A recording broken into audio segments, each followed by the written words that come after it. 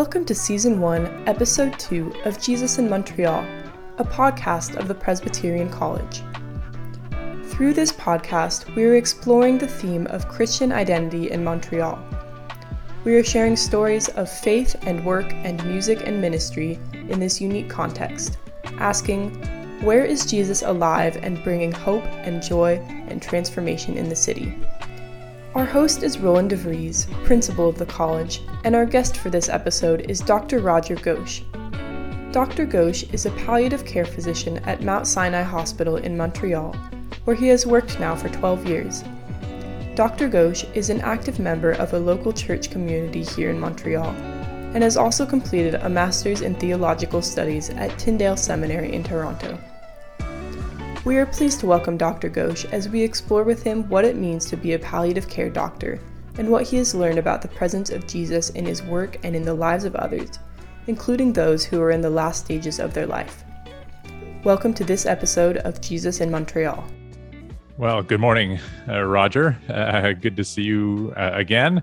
I'm going to make a confession off the top as we begin this podcast episode, and that is that we did this a couple of days ago, and I made a novice mistake of not pressing record.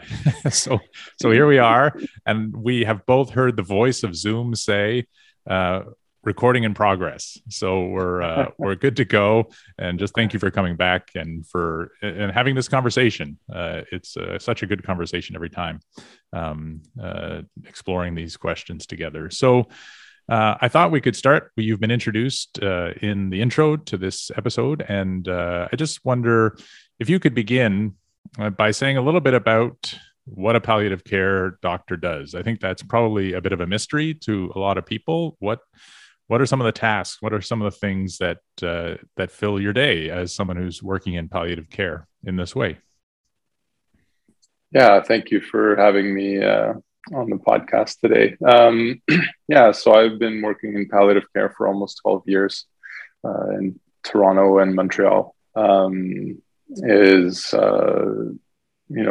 Seeing people on the palliative care unit, where patients who have illnesses that are incurable and that are progressing despite medicine's best efforts, and who may be too weak to be cared for at home, or may have complex symptoms that are challenging to manage at home.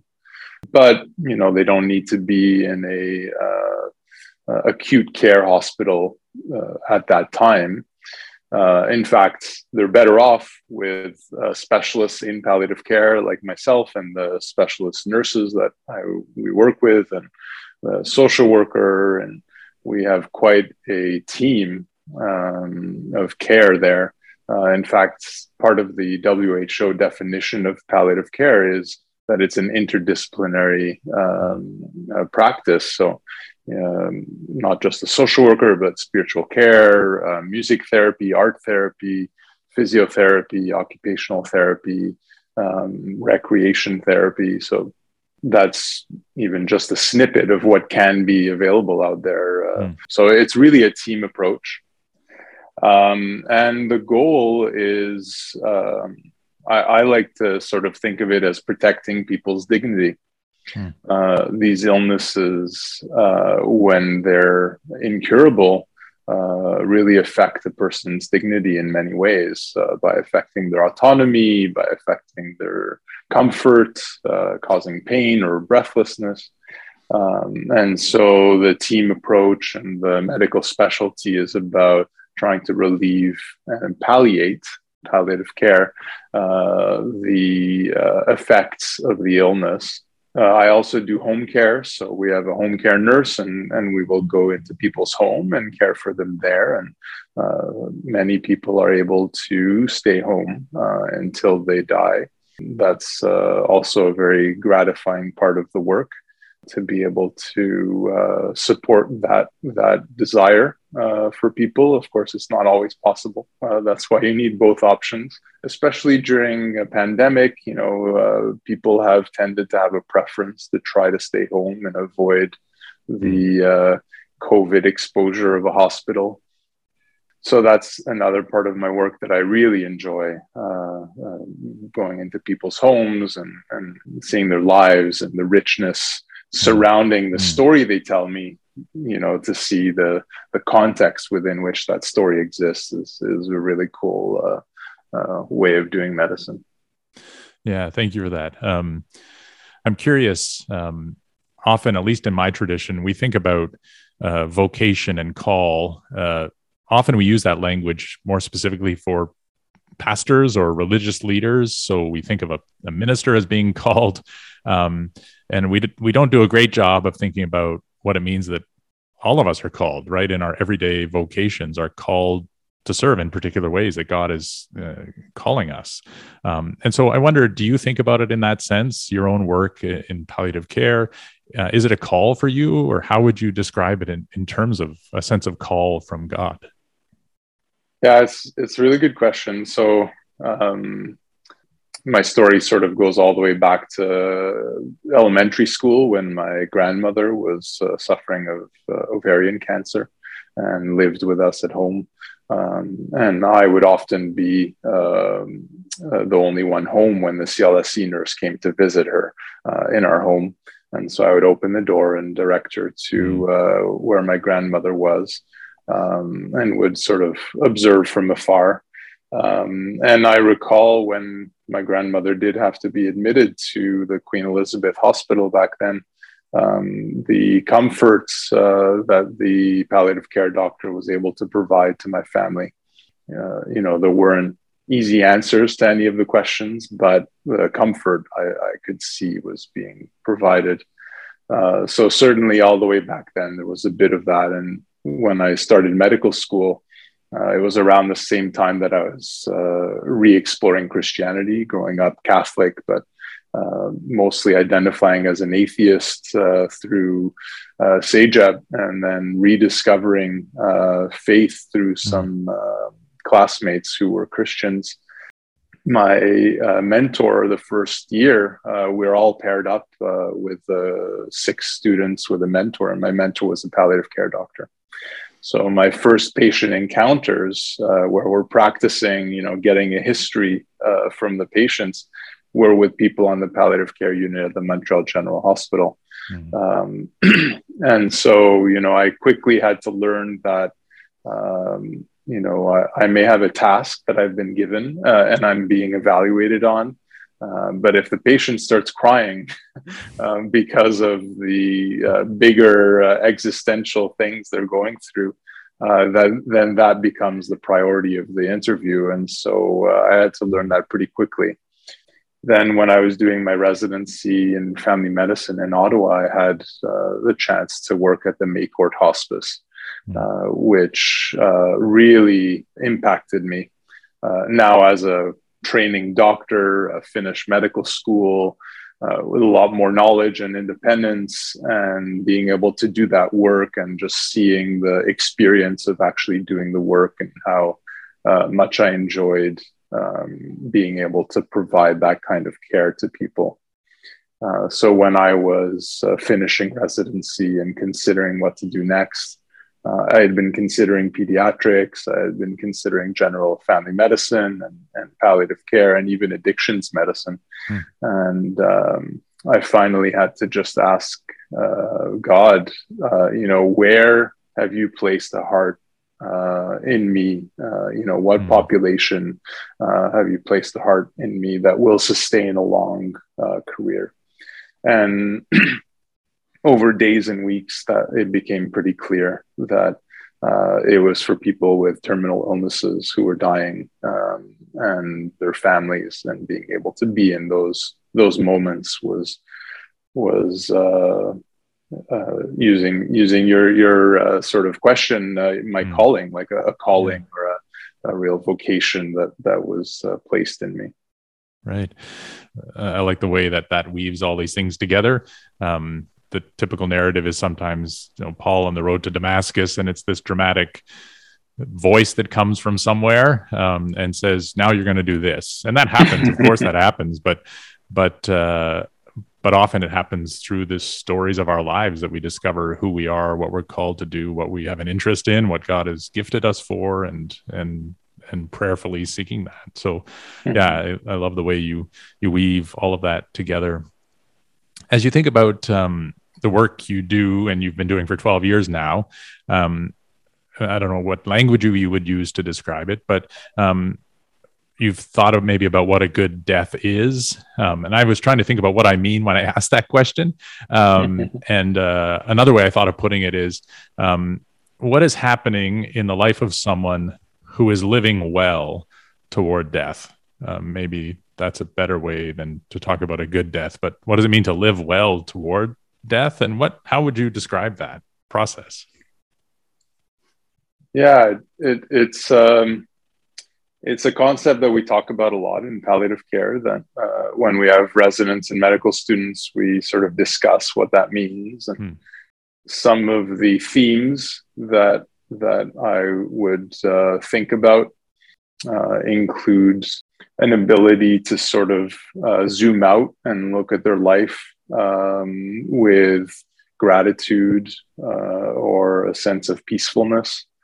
Certainly, everyone's made mistakes, but if that person, when that person is able to feel accepted for the life they've lived and for the life they're living, I think that goes a long way to the examples that I have witnessed of, dying well. And it is a very personal thing. Obviously, when someone is at the end of life, there's family surrounding and friends, and what may be a good death for the patient may be seen as not a good death for the entourage. And so that adds to the complexity. You may be seeing a patient who's very at peace, but someone close to them is not at peace, and that colors how we interpret whether it's good or not. And so, probably best to focus in on the person and think of, that idea of self-acceptance. I think of Romans 8:1, a passage that has been really helpful to me to understand God's heart, which says, therefore, there is no condemnation for those who are in Christ Jesus. And I think that sense for a Christian especially, but I think that, that's a universal sort of universally helpful experience, is to feel that you're not condemned and that you're actually loved and okay and acceptable. And I think what it allows is interaction with family that is about living because you're still alive. It's about maybe reconciliation, maybe forgiveness, but in a way that is freely given and not requiring a specific response from others. So I think those are some attributes that I would point to that underlie what it looks like when someone is well in the face of a terminal illness. Right.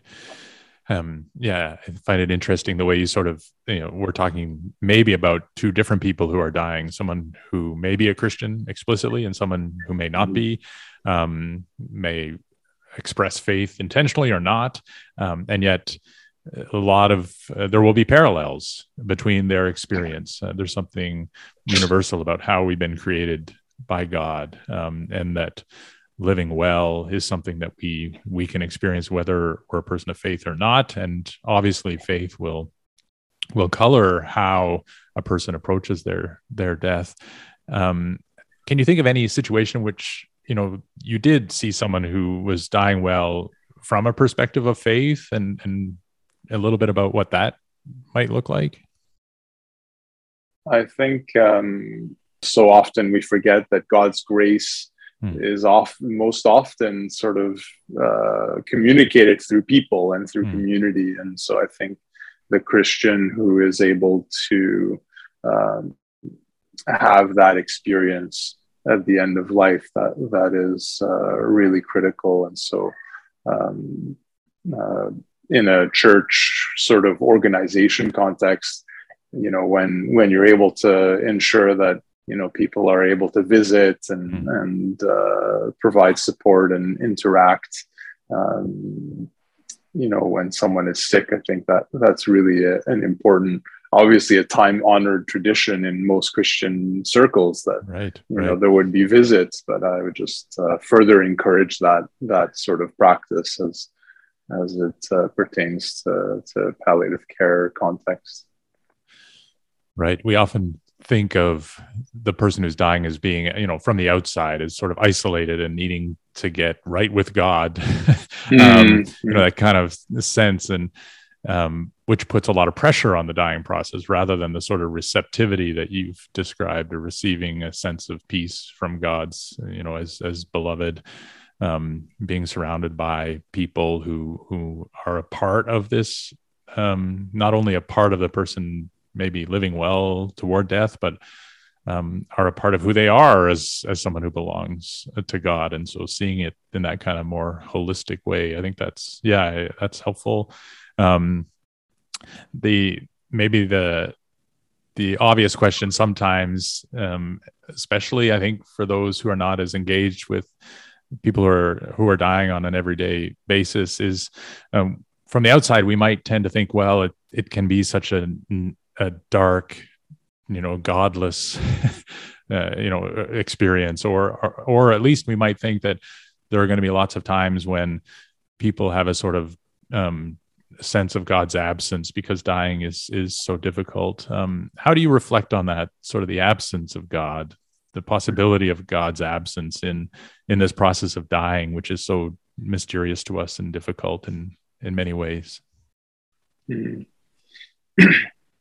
Yeah, so I did my master's degree in theological studies at Tyndale, and a lot of my thought for different essay assignments was surrounding palliative care. I was already practicing at that time, and my final integrative essay was on Christ's love for the dying. And that centered around the early church and how they took care of plague victims in the Roman Empire. Despite being persecuted right before one of the plagues that hit the empire. And they pointed a lot to Matthew 25 and the idea that taking care of someone who is sick is akin to taking care of Jesus himself. Right. And so that was really critical for them, and they felt was a central idea. And I think it connects to the cross, the idea that Jesus suffered and can understand our suffering, that he experienced forsakenness, and so can be present and share our experience of times when the world feels godless. And I think that all the more God is probably, probably, I guess you could say, feels more present in a place like the final months of life than when we're distracting ourselves from real life with our phones or social media. And so I think, Jesus experienced a type of suffering that, in some theological sort of ways of thinking, it was the absolute depths of what it can be to suffer as a human, and therefore can understand and be ever the more present when we are suffering.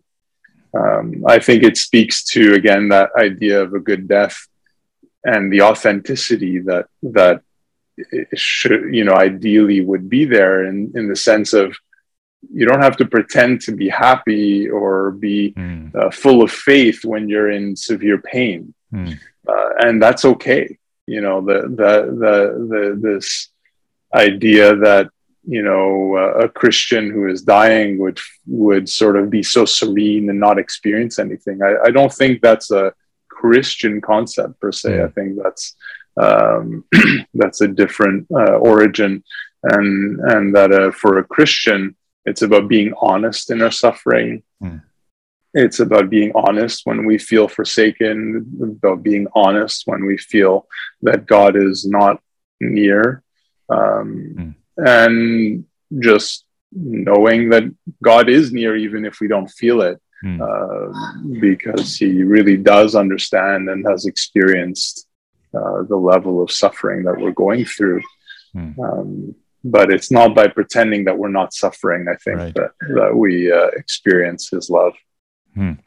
It reminds me, just as you're saying that, reminds me of a common thing that pastors say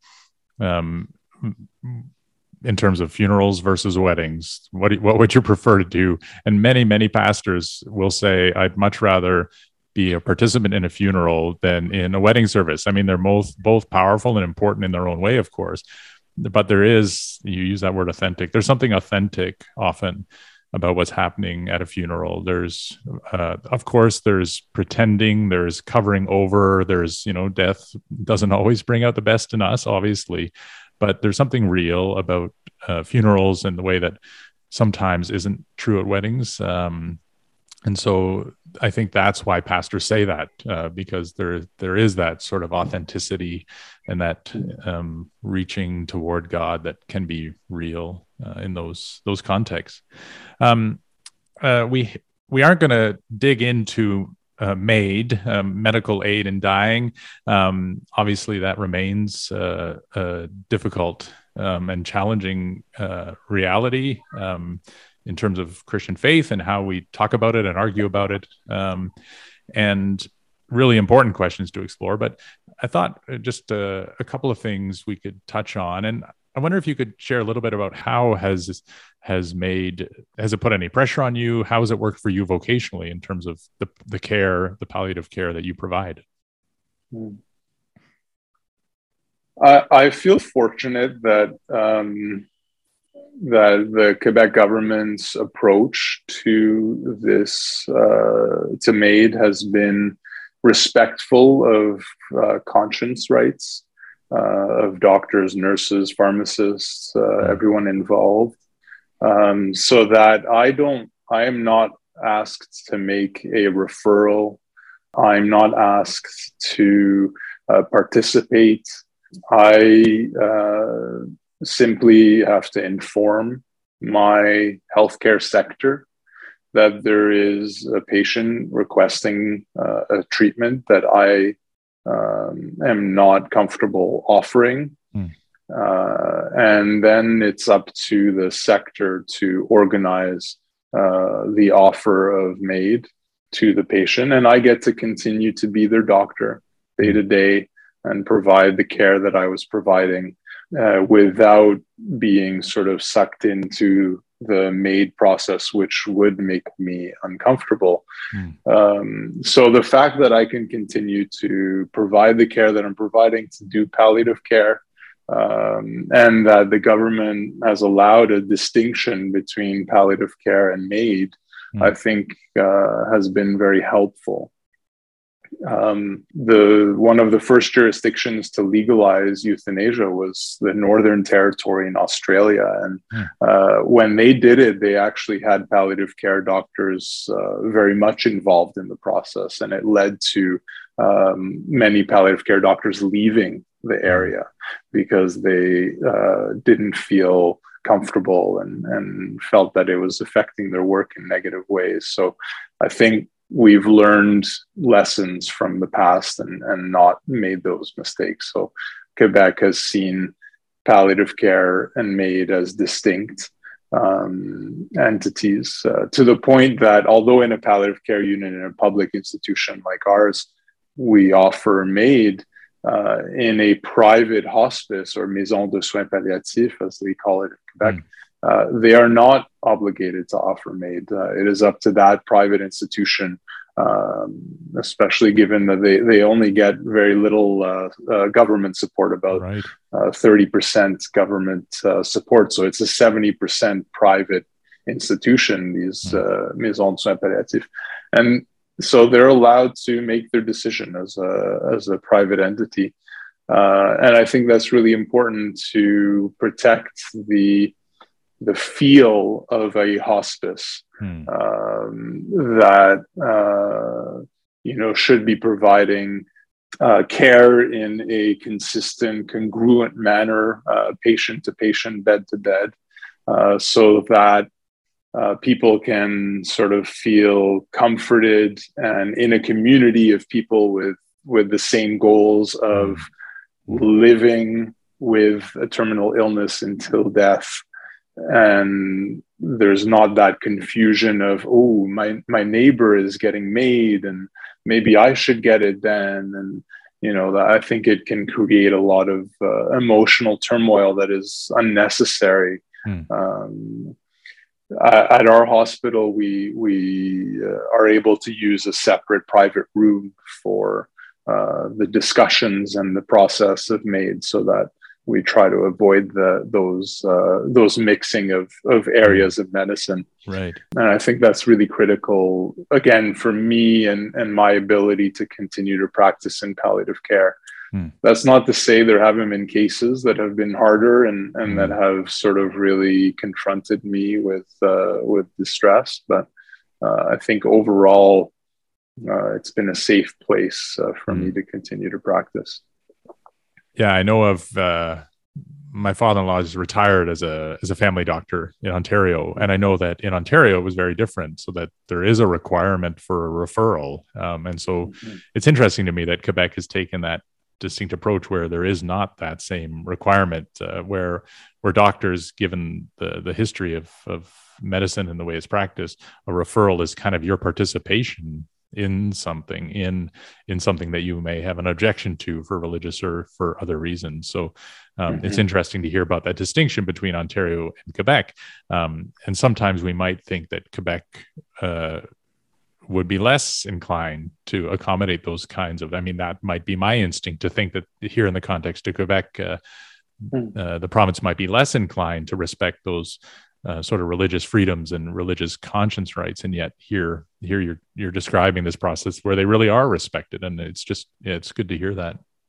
Yeah, I could even mention, interestingly, just on the topic, in BC there's a hospice that opted out of offering MAID for non-religious reasons, just because that's what their board decided. And if I understand the story correctly from the news, they were told that you can only opt out for religious reasons. Interesting. which is so odd. Yeah, right. There's a number of provinces that have been a bit less sort of comfortable giving freedom to healthcare providers to make choices on this topic. Yeah, it's interesting. In a way, if that is the case, then they're refusing to see them as kind of two distinct areas of medicine in the way that you've described them. If they are two different kinds of practices of medicine, then there inevitably will be people who may not be people of faith who provide palliative care, who see it as having integrity as a practice and as a vocation, which is different from this other thing. And even if they don't object to that other thing or possibility of MAID, they still see the integrity of palliative care, I guess. And so you would think that in that context, we'd be able to respect that, right? Seeing these as distinct areas of medicine. That may be about bureaucracy and administration and all kinds of questions that we won't go there. But that's really interesting to hear you reflecting on that. A last question is a question of your own faith through all of this. You've been practicing palliative care for 12 years now. It was kind of a journey leading up to entering into this particular area of practice professionally. And I'm wondering, over those 12 years, how has your own faith been shaped or changed by the work that you do in palliative care? Yeah, I think I touched on it a little bit earlier, but the fact that my patients often, and especially as they're in the last days of life, aren't able to do a lot. It's allowed me to sort of see that faith cannot be primarily about the things we do and accomplish and the activities that we participate in. As children of God, we don't need to do anything to have that status. It's something that He's offering us freely. It's part of the grace of forgiveness and of Jesus's death and resurrection, that it's a free gift and it doesn't require any specific sort of actions. And so it's allowed me to appreciate a bit when Paul talks about essentials and non-essentials of our faith. The essentials are in the category of faith and belief and experience of God's love and peace. And it doesn't mean the non-essentials are not important, or that we should completely avoid the non-essentials in a sort of Gnostic approach where everything is spiritual. But it's that the actions should flow from our faith and from the sort of gifts of the Spirit, rather than from guilt or obligation or a sense that this is what it means to be a Christian. Because otherwise my patients would be disqualified from being Christians in their state. And I just don't believe that that's possible. And so that has helped my faith, and through the pandemic, not feeling that I absolutely had to interact with church in the same way that I had previously. We opted to experience church through a small group through the pandemic, and that was very much life-giving and helpful. And so that it's allowed me to see that aspect of our faith and our Jesus's teachings and his life and the meaning that he's offering us. I think it also connects to the idea of all of us being parts of the body of Christ, and there are the people who are going to get things done and who are going to mobilize certain things that are also excellent and really important. And it's okay if I,